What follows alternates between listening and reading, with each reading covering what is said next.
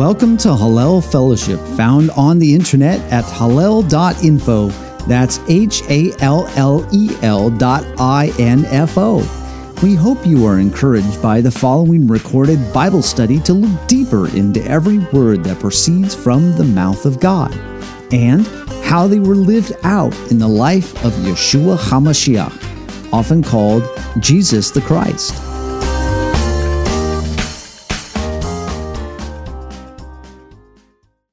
Yom Teruah, called the Day of Blasting, and in context about blasting trumpets. And we have various studies and that we've done on all kinds of topics related to this, collected together at hallel.info/trumpets.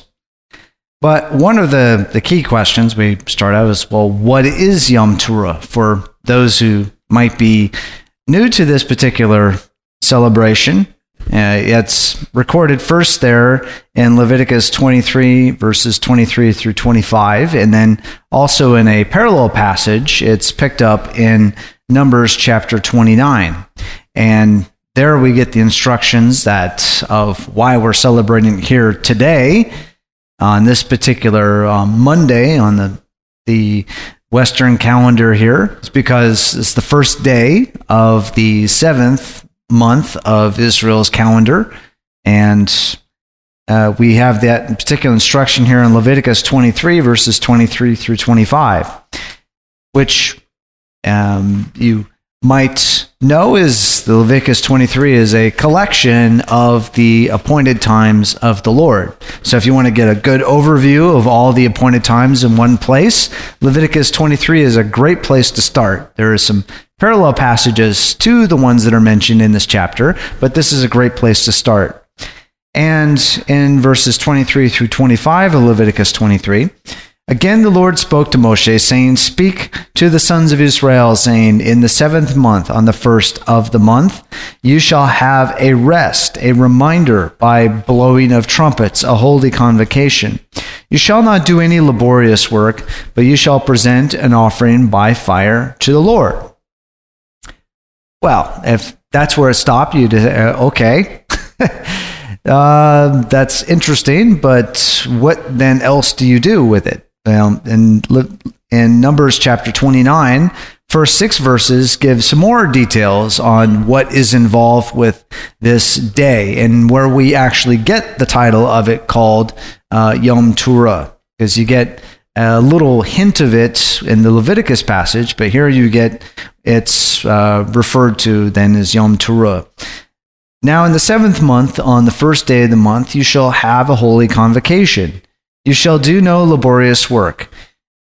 It will be for you a day of blowing trumpets. You shall offer burnt offering as a soothing aroma to the Lord, 1 bull, 1 ram, 7 male lambs, 1 year old without defect, and also their grain offering, fine flour mixed with oil, 3/10 of an ephah for the bull, 2/10 for the ram, 1/10 for each of the 7 lambs, offer 1 male goat for a sin offering to make atonement for you, besides the burnt offering of the new moon and its grain offering, and the continual burnt offering and its grain offering, and their drink offerings according to their ordinance for a soothing aroma, an offering by fire to the Lord.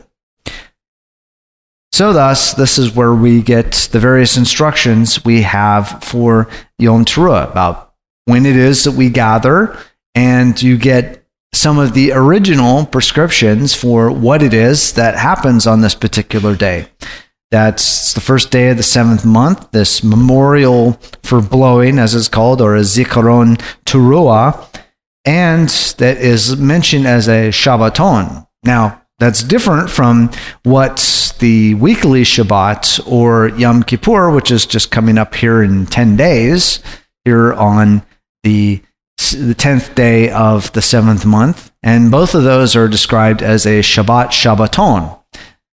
Just as a little brief look under the hood of Hebrew, Hebrew tends to have a way of bold-facing or emphasizing things by repeating the same words with slightly different grammatical markers. And so Shabbat Shabbaton is one example of that, where thus you will see it translated various ways. Often it's translated as complete rest, because Shabbat, Shabbaton, rest. You put those together and it's like, okay, stop. And thus you get the idea that Shabbat and the weekly Shabbat and Yom Kippur are days where you are to stop. The other ones are stop days, but not complete stop days. So there's a bit of a note there. And also this memorial for blowing is called a Mikra Kodesh, or it's translated as a holy convocation. Now Mikra, so kara is the word for call out. Mikra is the place where you call out, or a meeting place, a place where you get together. Thus, with the big 50-cent word of the day, convocation, which just means you are coming together to acknowledge something very significant, where we get the big word convocation. You might, in olden times, back in the days where some events like school graduations had some significance, they would have a convocation before your graduation. And I went to graduated from a public high school, and even they had a convocation at a local church before the graduation ceremony itself, which is just to emphasize, hey, you are now moving on into a new stage of life.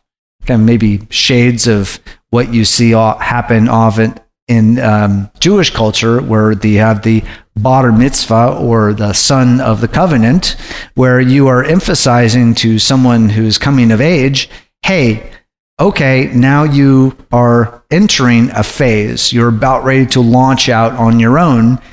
This is what it means to launch out on your own. So this idea of a Mikra Kodesh, or a calling out, a meeting that is set apart for something, should give you a hint, okay, this is something significant. That why would you be wanting to come together at something that's set apart from the rest of society, the rest of the goings-on of the world? So this is a brief recap of what we just read there in Numbers 29 of the various offerings that are there. But one of the interesting things that is involved with this too is that this is also a tamid, or the continual offering as it's often translated. That happens every single day, in the morning and in the afternoon. It was in the tabernacle and the temple. Those are the things that happened every day. And then this is a Rosh Chodesh, or a beginning of the moon. So there are burnt offerings, and the chatat, or the sin offerings, and the mincha, or the grain offerings that go along with those too. Okay, so those, you're emphasizing, okay, this is a calling out. This is something special. You're calling out for a particular purpose, and there are these offerings and gifts that are all wrapped up together with this, saying, hey, this is something special. So thus, what you're seeing is, hey, this is a beginning of something significant that's coming along. So thus, when you see what is this 7th month starting, it is starting or beginning an encapsulation of the 7th month, which has some very significant hallmarks in it. It's got the grouping of memorials in it. Today's the Yom Teruah, the Feast of Trumpets, coming up on the 10th day of this particular month, Day of Atonement, Yom Kippur, also Yom HaKippurim, or the Day of Coverings. Then you've got on the 15th day, which stretches through the 21st day, the Feast of Tabernacles, Feast of Booths, Feast of Sukkot. So this is a package coming together, just like what you see in the first month through the 3rd month of the year. You've got Pesach, Passover. You've got the first fruits, which kicks off the 7 weeks leading up to Shavuot. So all those together are a package. First month kicks off things. 7th month kicks off things. And in a sense, brings them in for a landing, which is where you get the sense that comes through in some of the traditions that this is a time of judgment, which it says, okay, you're bringing things in for a landing. You have a calling out with trumpets. You have a Day of Atonement. Then you have a Sukkot, a time of a calling in of the nations. It looks like things are reaching a pinnacle. When you are reading a book or going through any particular account, there is what you are calling like the crescendo part of the story, where you can see that everything is reaching reaching a climax, reaching a pinnacle point. This is where things are going to get resolved. And then what usually follows that? They call it the epilogue, or what comes later after that. What happens after you reach this big resolution period of it? And that is exactly what we see in the story of God, is that things that are related to the seventh month are reaching a big climax, reaching a big conclusion period. So thus you get this picture, hey, this is a time of judgment. So thus you can see that some in the typical synagogue prayers, they come in a package of like three basic categories of them. They're the ones related to the kingship of the Lord, that the Lord is king. And then they also relate to the wonders of the Lord, that the Lord is supreme, that the Lord is beyond what we are in our experience. And then what we experienced here earlier today with all the shofar blowing. The blowing of shofars, traditionally it's up to 100 blasts that are spread across the service. So all of this blasting is to be a reminder of something. And part of that calling back also to the realm of the expressing the kingship of God is at Sinai. And at Sinai, some of the lessons that we get with the shofar are lessons related to, hey, wake up, pay attention. Also, that remember that with the shofar was the voice of God heard there at Sinai. The voice of God heard at Sinai. And then also you see that throughout Scripture, the voices of the prophets, voices of the apostles, are called voices, and voices being in the sense of a sound.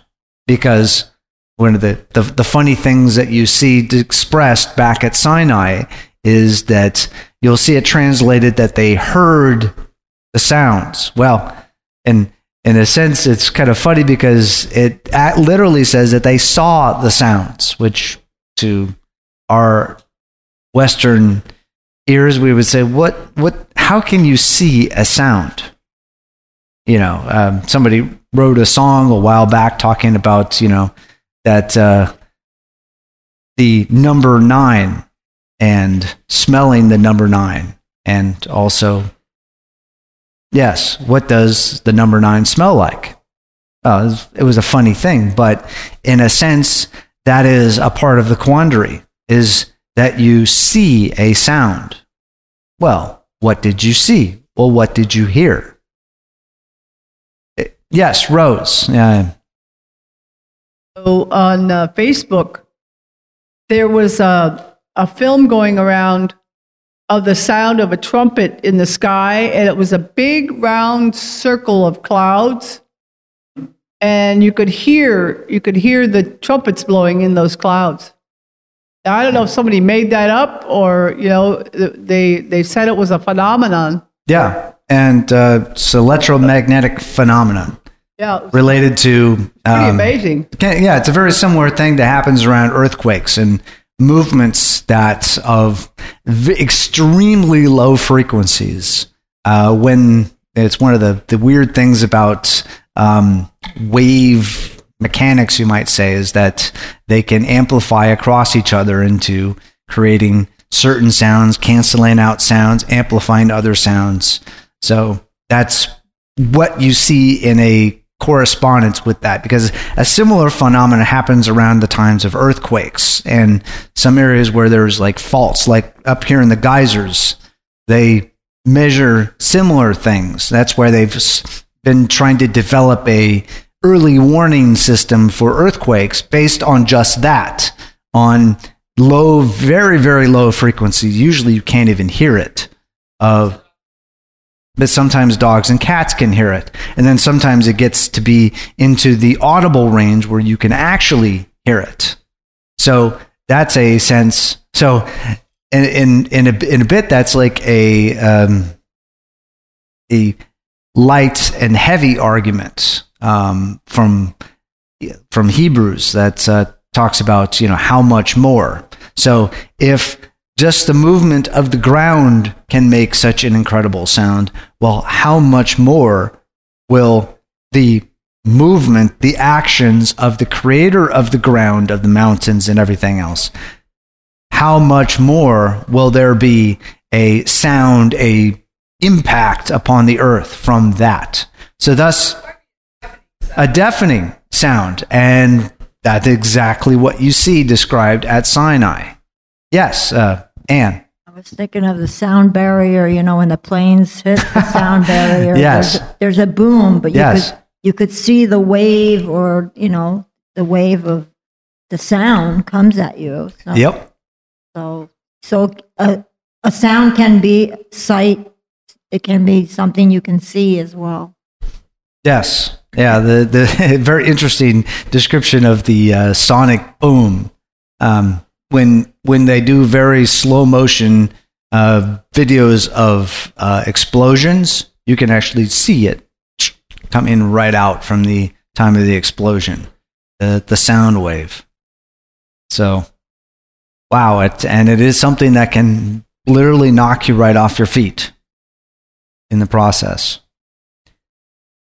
All right, some of the other great lessons that we have here when we talk about the voice of God heard at Sinai is also the voice of God heard on the day of the Lord. And there's the passage we just read about the great trumpet in Matthew 24, that this great trumpet will be heard there on the day of the Lord. But also the Apostle Paul talks about at the time of the last trumpet, or the last trump as it is described there in the King James Version. And also the trumpet of God described in 1 Thessalonians 4. And thus you get this picture that with this trumpet of God, what comes with that?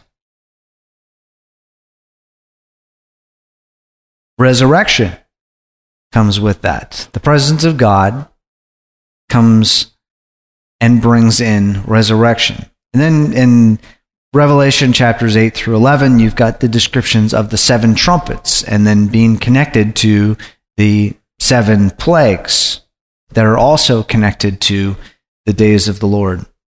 And also where you get this idea, or it comes down also with the other name for this day of Yom Teruah as Rosh Hashanah, or the head of the year, or New Year, is this bringing in the new kings of Israel, as it talks about being inaugurated around the 7th month.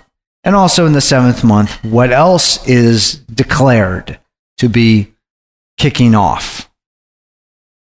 The Jubilee, the Yobel, those are also kicked off. So thus, you see, yes, there is a head of the year that happens in the first month with leading up to Pesach. And then there's also a head of the year related to kings, the Yobel, the Shemitah, in the 7th month, which is kind of also interesting because it is, what are the Yobel and the Shemitah all about? Freedom, proclaiming freedom from debts, freedom from slavery. So it is a new beginning if you're in that situation, right? If you had a big debt and someone relieved it from you, that's a huge weight off of you. You see, Yeshua told the parables related to that about what would you feel like? Who loves more? The one who's forgiven little or forgiven much? The one who's forgiven much. The huge weight comes off of you. And if you've ever been involved with a huge debt that's hanging over your head, and when that gets removed from over your head, what does that feel like? Whew! Whew, indeed, you get this huge weight that's off of you. So thus, how much more then when you're talking about a huge weight that's upon our heads related to the kingdom of heaven? And when the kingdom of heaven arrives, is there an out of sorts place that we have with the kingdom of heaven? Just like what you see with the parables that Yeshua told about people when they settled their debts, and when the guy that got called in, and he's like, okay, dude, settle your debts now. And so what did he do? He went in and started wheeling and dealing to close out his debts, to make sure that those things were gone. Because what? His debt was being called in. Kind of like if you have a balloon mortgage and that gets called in, what happens? You got to figure out something fast, because that debt is being called in, and it's you either deal with it, get rid of it, or you're going to have to pay up big time. So thus, in those small senses, we can see hints of what is related to judgment. Basically, a time where you face up. We have various colloquial terms for it. Face the music. You reach a time where you have to make a decision. Which way are you going to go? And thus, you can see that, in a sense, that's where we get the picture of judgment. And thus, when you look at Revelation, or you look at the various prophets, when they talk about this time when the kingdom of heaven comes in with power, there is judgment involved. And you see small senses of that, and whether you're talking about Romans chapter 7, where each individual person looks at themselves, compares themselves to the instructions that God has given. And then at that point, you really have to make a decision. Who cares? That's one way you could go. Or, oh no. So, which is the approach that we take when we see the instructions from heaven? Who cares? Or who can save me from this body of death? That's right. Better to fall upon the rock than have the rock fall upon you. So it's a very interesting picture, because that's something that we see pictured, and the Apostle Paul talks about that. And we mentioned that as we were going through the Torah portions that talk about water coming from the rock, and then Paul riffs on that in 1 Corinthians chapter 10, where he talks about this rock that followed them, the rock being Mashiach. And that picture that the rock of Israel is what? One that you could depend on, something that would not fall down, would not go away. But very interestingly, also the picture comes of that rock that provided what you needed when you needed it. When you're thirsty, what did it provide? Water. But more than just water, it provided what you really needed. Not just to get you through the next day, but to get you through your whole life, and then get you through eternal life, the realm of where God lives, to transform you so that you become different. Not just someone who's scraping along, just trying to look for what will get them to the next moment, but someone who's looking beyond just the next moment, to the things that truly are eternal. So thus we can see some of the other lessons that come from this particular celebration, Yom Teruah, is also related to the restoration of the house of God, the restoration of the temple for all peoples. And that temple, the dwelling place of God, is not just a building, because we see that even described with when David was talking about the commissioning of it, and Shlomo was actually dedicating it after it was built. This wasn't just going to be a building, fancy building, throw lots of money at it, make it nicer, spiff it up. No, this would be important because of who was in the building, whose presence was there. That's what made it significant. Not just the building, but what and who was in the building. So when we see some of these, we'll look at a couple of these lessons here in passing. The lesson of waking up. Well, if you're to blow a horn or something in a room, that's going to do what? Wake you up. It's loud. That's it. Its job is to be loud.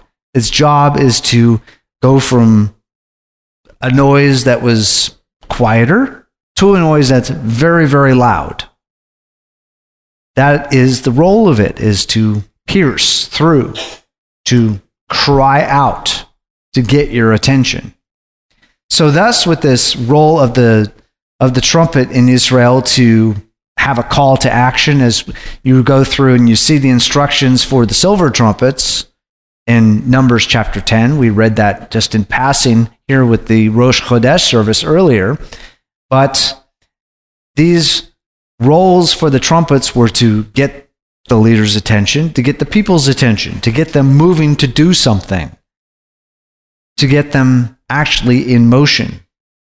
So that's with this attention that's being called here at the beginning of the 7th month. What is coming in the 7th month?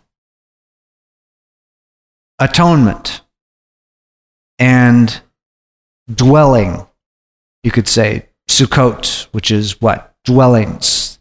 Dwelling place of God among mankind.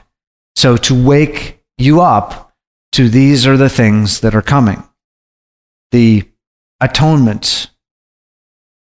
And you can see that with atonement, what is that? We'll be celebrating that in just 10 days from now. The covering, as it talks about in Leviticus 16. The coverings, that's why we often call it Yom HaKippurim, as it's described in Leviticus 16. It is 3 coverings. The coverings of sins, the coverings of transgressions, the coverings of iniquities. And those are the escalating levels of your move away from God. The sins being, as is described, you missed the mark. You meant to hit the target, but you missed for whatever reason. Transgressions, okay. It's a little bit more willful.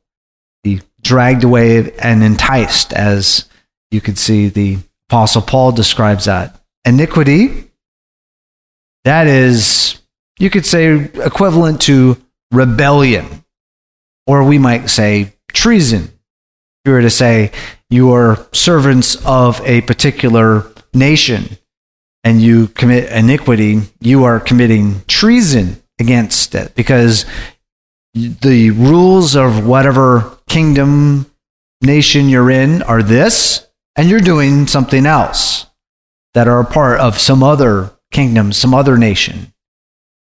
So that is treason. That's a huge betrayal. Huge betrayal. So that's why we actually, in our particular country, that's one of the few things that's in our Constitution that is what? Yes, it's a capital crime. Because that is like, okay, you're working completely against what this nation is for. So that's when you see in Israel, how much more are the stakes even higher when you have the kingdom of heaven and earth is looking to do a great work here on earth, to reconcile all the nations and to bring all the nations in and restore the nations, restore the kingdom of God to all the nations. Well, then, how much more then is to have a treason, a betrayal, be something that tears down all of that? You know, you think of some great high stakes events in world history. You think of more recent history. You think of like D-Day in World War II. The stakes were extremely high because that was going to be something that would and could break the back of a tyrannical regime that had devastated an entire continent. Well, imagine the stakes involved if someone in the landing operation just decided to blab off the whole plan of it to actually show everybody, the defenders, what was coming, when it was coming, you know, what the plans, the backup plans, all that stuff were, to work against that. The stakes of freeing the continent of Europe were so high. And then something to betray that is huge because it's not just one little operation. Think of all the people who are being oppressed on the continent of Europe, in Scandinavia, in Africa, in the Middle East, by that regime. All of that was at stake for that. Now, how much more then is the creator of heaven and earth working through Abraham and his descendants to build this kingdom, this beachhead, so to speak, the D-Day invasion of the kingdom of the adversary set up here on earth? How much more is at stake with that? But even that, with that betrayal that has happened throughout the history of the people of God, you see it expressed in leading up to the exiles, plural, the abominations of desolations that have happened to the dwelling place of God, the temple, the tabernacle, over time. Even with all that, mercy, favor, a calling back, a calling to return. Comfort my people. Now, when you say the amazing love and forgiveness and long suffering, that even when the stakes are so high for this mission that heaven has with fixing the mess of this planet, and even with that, say, mercy, call back, bring back, put back on track that which was started. And so we see that pictured there with Yom Kippur, the covering over of sins, transgressions, the iniquities, the outright betrayals of the people of God against the kingdom of heaven and earth. Then when you move on, and the other thing that's coming up is Sukkot, where the house of God, the dwelling place of God with mankind, that would be something to be established on the earth and made great. Not just a building, rebuild the building. No. As we've talked about with the temple, it has always been a temple of people. We've talked at length when we went through Leviticus and Numbers about what was involved with building the tabernacle. Then in Numbers about who was caring for the various parts of the tabernacle. This is all about the people involved. The people. We talked about with the rebellion of Korah, where it's like even though they were entrusted with an extremely important part of the dwelling place of God, that wasn't good enough. That wasn't good enough. They wanted more. And not seeing that all of us have a role within the kingdom of God, no matter if you're the proverbial janitor or the proverbial head cheese. I think that you have such a great position. All of us have one head, one leader among us. The one leader of the whole congregation. We all are ministers of that. Whether you're called to be a prophet, whether you're called to be a shaliach, an apostle, a teacher, no matter what you're called to do, all of us are operating under the same leader. So we get the similar conversation that Kepha had with Yeshua there after the resurrection. He's like, well, what about Yochanan? What about him? And what was Yeshua's response? Now, if he's going to stay alive until the time of the end, what's that to you? You've got your role. Walk in it. Feed the sheep. Keep the sheep safe. Guard the flock. That's your role. Just move along in it. Whatever your role is, just move along in it. Whether the time be short or the time be long, just move along in it. So we all get excited about the new shiny thing. But the new shiny thing suddenly becomes the old shiny thing after a time, then the broken shiny thing, and then the broken dusty thing, or the broken scratched up thing, the broken old thing, and then finally the trashed old piece of junk after a while. So when we're working within the dwelling place of God, as the Apostle Kepha puts it, as living stones within the temple, this is not some sort of just physical building. You just slap some spackle on it, cover up the degrading parts that are happening in it. No, you're talking about a dwelling place of God made up of people on the planet. The physical representations, like we have with the blowing the shofar, points to the deeper, the real things, like at Sinai. Because we all like to have an experience. Because you can read about it, you can watch it on TV, you can read about it in a book, you can see pictures of something. But when you see it in front of you, that just cements it into your head. We just took a trip recently, and you look at a beautiful fjord, and you just, wow! And you take a picture of it, and it looks nice, but it's not the wow experience that you had when you're actually there.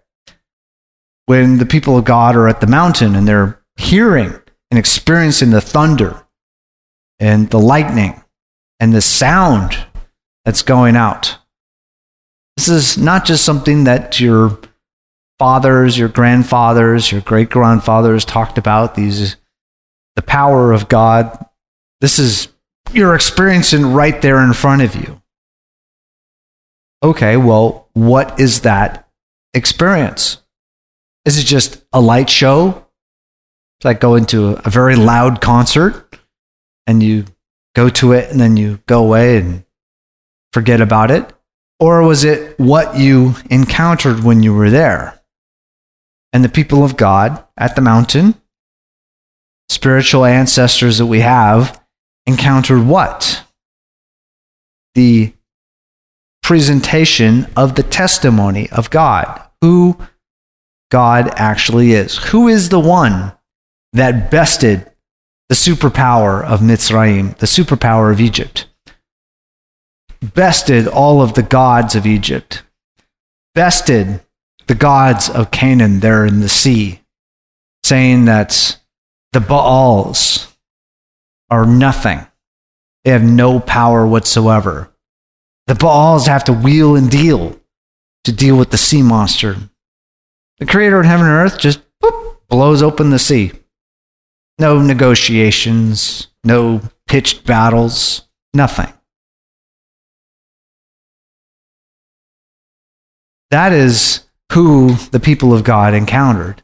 So with the sounds of the shofars, it is a bit of a memory jog, taking us back to the mountain. Even if we just read about it, we read about it every year, read about it several times a year, about the experience at Sinai, with the trumpets and such like that.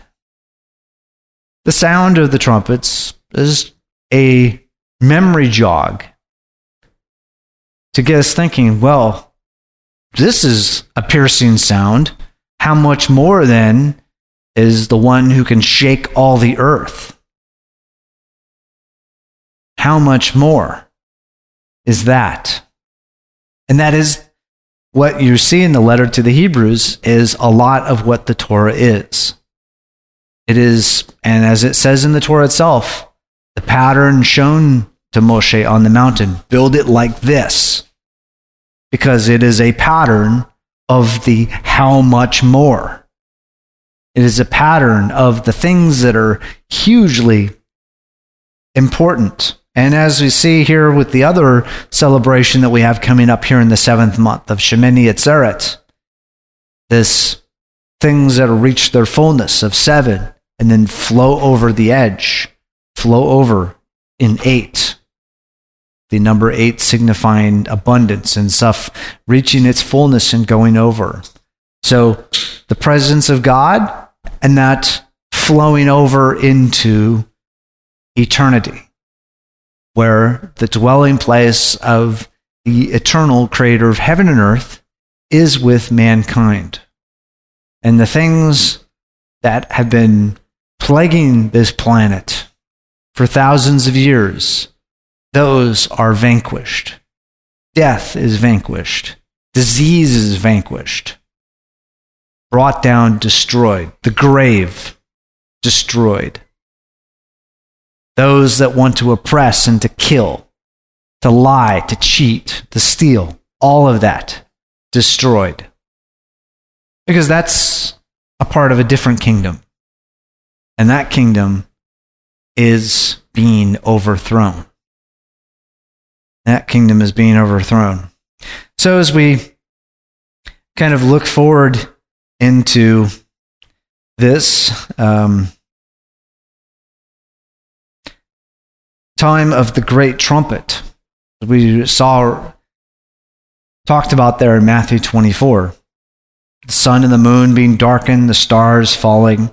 And these are all quotations from a lot of different prophets, from Isaiah chapter 13 and 24, and Ezekiel 32, and Joel chapter 2 and chapter 3, and Amos chapter 5 and chapter 8, and Zephaniah 1. There's a whole lot under the hood of what the Mashiach is talking about here, what the prophets talked a lot about on the coming of the great day of the Lord, that the Son of Man would come in the clouds, which is referencing there in Daniel 7:13.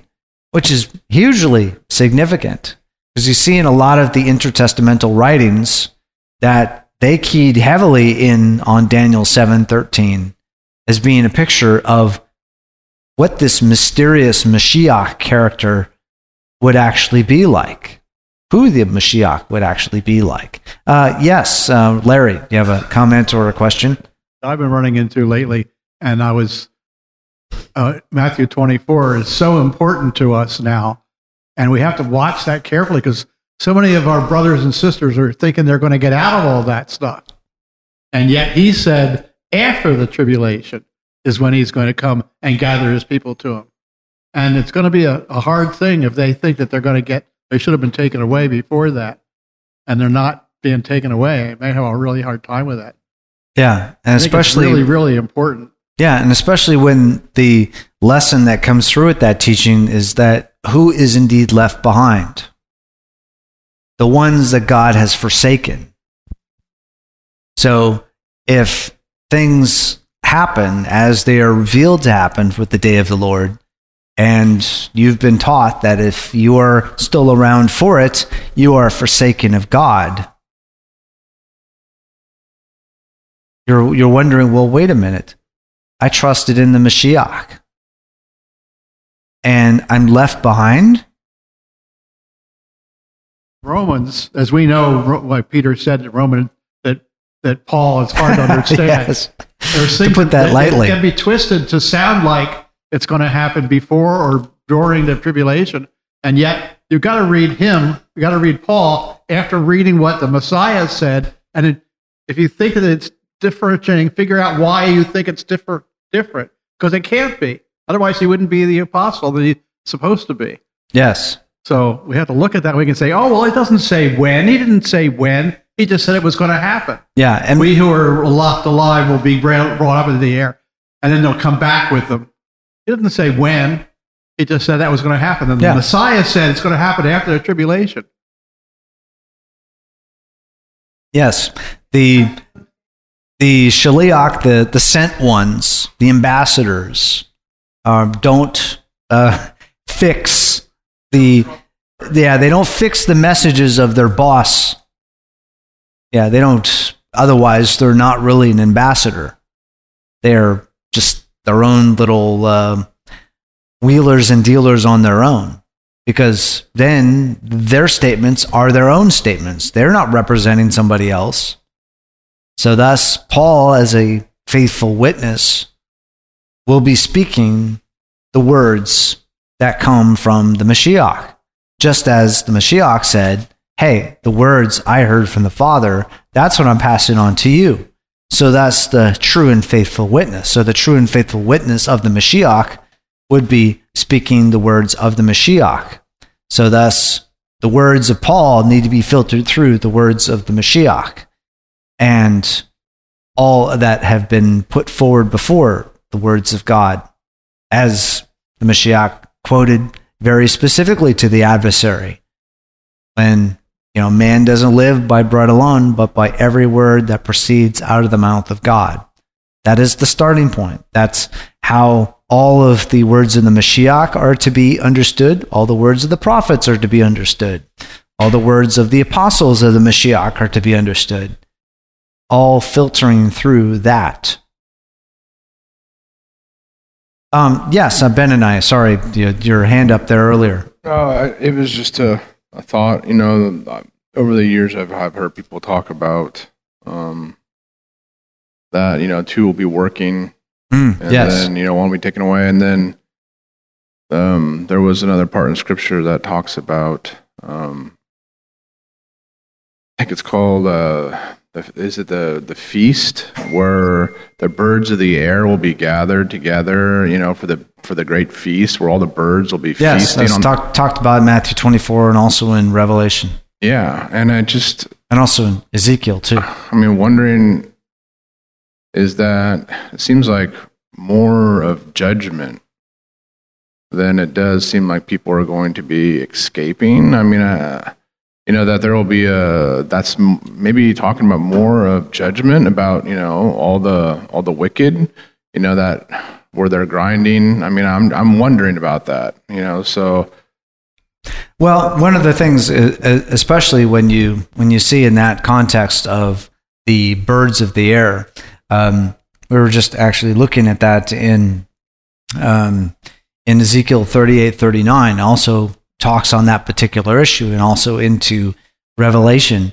And in that presentation, that the birds of the air being gathered together is because of a force that was drawn to attack the dwelling place of God, thinking, aha, we got them.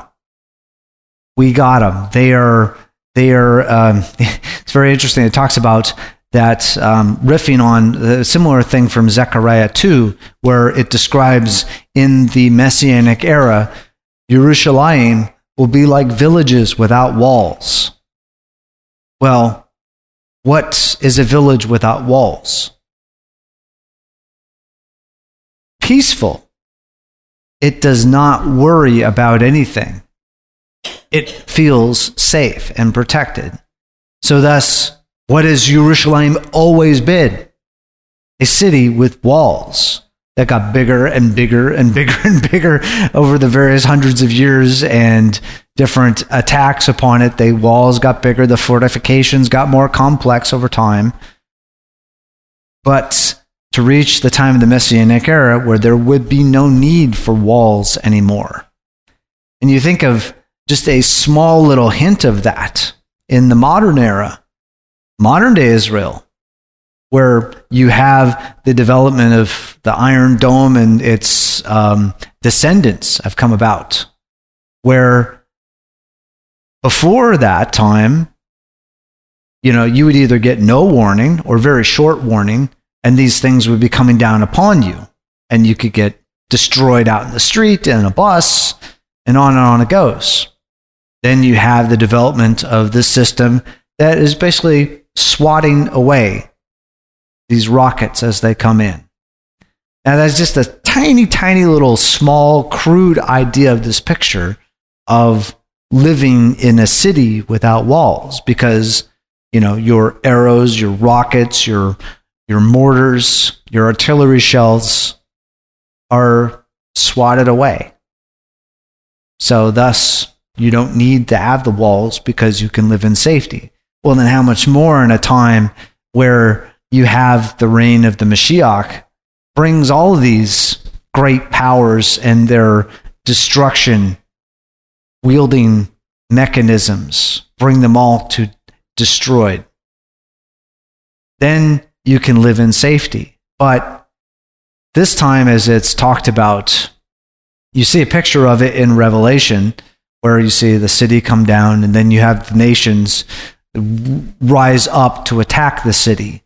And you see pictures of that in Zechariah, leading up to Zechariah 14. And then you see pictures of that in the latter chapters of Ezekiel as well, where you see that the nations will look at the situation and go, now's the time to attack. Well, what do they end up doing? They go up against a far superior force called the Creator of heaven and earth. And against the Creator of heaven and earth, even the mighty superpowers, you might say the United States has been one like that, even its might comes to nothing. And we see small hints of that. What happens when a far superior or a blessed force goes up against another force?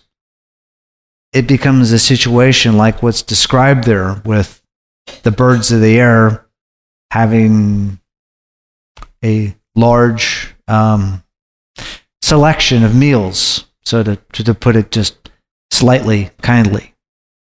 That's what happens. But it's very interesting that you bring that out, because that is where you see the sequence of events, both it talked about in Ezekiel and in Revelation, is they think they've got the advantage.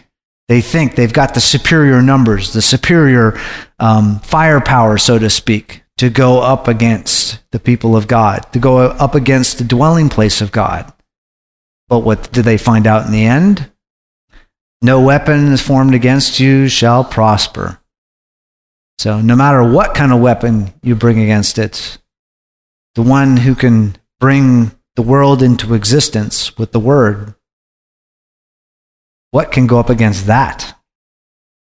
As we close out here, one of the things that the Apostle Paul talks about in a couple passages, and in 1 Corinthians 15, verses 50 through 53, and over in 1 Thessalonians 4, verses 13 through 18, talking about the last trumpet and the trumpet of God. And thus what you see is kind of the rounding out of this message, is that it is a call to, it is a call to the world saying, this is who is really going to be winning in this.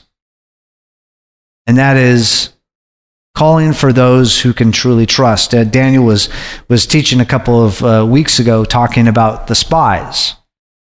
10 spies and the other 2 spies. You have 10 messages that are saying, we can't do it. We can't go into the land. 2 of them are saying, hey, haven't you noticed who's with us here? The creator of heaven and earth is with us. What is Canaan going to do against us? Nothing. They can't do anything. So if the one who brought us out of Mitzrayim, brought us through the wilderness, is saying, we can go in, we can go in. So in a sense, you also have this call out, as the Apostle Paul talks about that, saying, for those who trust in the Lord in a similar situation, hey, keep trusting the one who brought you out. Things are going to go crazy with the day of the Lord. Things are going to go crazy. But trust in the one who brought you through. And it's important because, as you see the prophets talk about, those who do wake up to the situation will see the people of God have that peace, that shalom in the midst of the craziness, and say, hey, we've heard that God's with you. Who is he? Who is he? I was having a conversation with one of my family members, and just in a small little situation, you can see the things that our particular state here in California. They do things because they have an agenda. No matter how much you try to say, well, look, this is where this agenda will lead to. You're going from your best intentions. Think about what the worst intentions or the worst possibilities could come from this. Those are real. Don't just blow those aside. Those are real potential things that can happen. Don't just brush that off.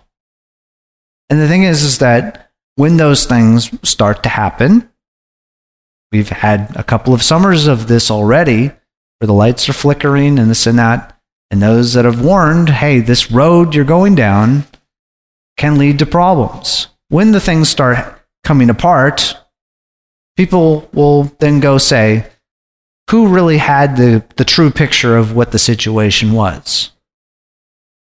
And that's just a small, well, how much more then on the day of the Lord, when those that are saying, hey, look, things look like they're coming apart. It looks like that the people of God are on the losing end of this. So it looks like, your trust in the creator of heaven and earth is wrongly placed. But then when they see that which seemed like it was the weakest became the strongest, and that the forces of the adversary that seek to destroy, that seek to confuse, that those are brought down, then where are they going to go for their hope and with their answers? They're going to go to the place where they heard the answers were coming from, where the true assurance is coming from. The lies become exposed, become played out for what they truly are, and people go for where they see the true source of strength coming from. Yes, Larry, I have a comment or a question. I remember to wear our seats. Yes. It's a very, very interesting aspect that they have in there with the prophets when they talk about that the people from the nations will grab on to the tzitzit and say, hey, we've heard that God's with you. And that harks right back to Numbers chapter 15, and the whole reason of what they are is that you would look at them and do what? Remember the instructions and be available, be ready at all times to provide an answer, but also take to heart what the Apostle Paul talked about, is that, not all who are of Israel are of Israel. Or as the Apostle Yaakov says, hey, you don't look at the law and then walk away and forget it. It's like a man who looks into a mirror and then walks away and forgets what he looks like. So we are to mirror what the one who formed us looks like, presented to us in the Torah, presented to us and explained to us through the prophets, lived out through the Mashiach, and explained even further through the apostles. All on the same page as to what the mission of heaven and earth is all about. And that's part of the good news and part of the sobering message of Yom Teruah is that this is picturing a time where heaven is going to bring this whole thing going on with Israel, with the earth, everything in for a landing. And then the Commonwealth of Israel is going to be what the legacy of the planet is. It's not the legacy of this empire or that empire, because that's one of the great messages of the prophet Daniel, that there'll be a lot of empires that come along. And the King of heaven and earth sets them up, he takes them down. Some of them are tools. Some are even called a lowercase Mashiach, a lowercase anointed one, like Cyrus was, to serve a certain purpose. But then when those servants get a little bit too big for themselves, then they are moved out of the way. And another one comes in. But the true one behind them all is the King of heaven and earth. Amen. You've been listening to a discussion at Hallel Fellowship. If you would like to hear more discussions or if you have any questions, visit the website at hallel.info. That's HALLEL.info. Hallel.info.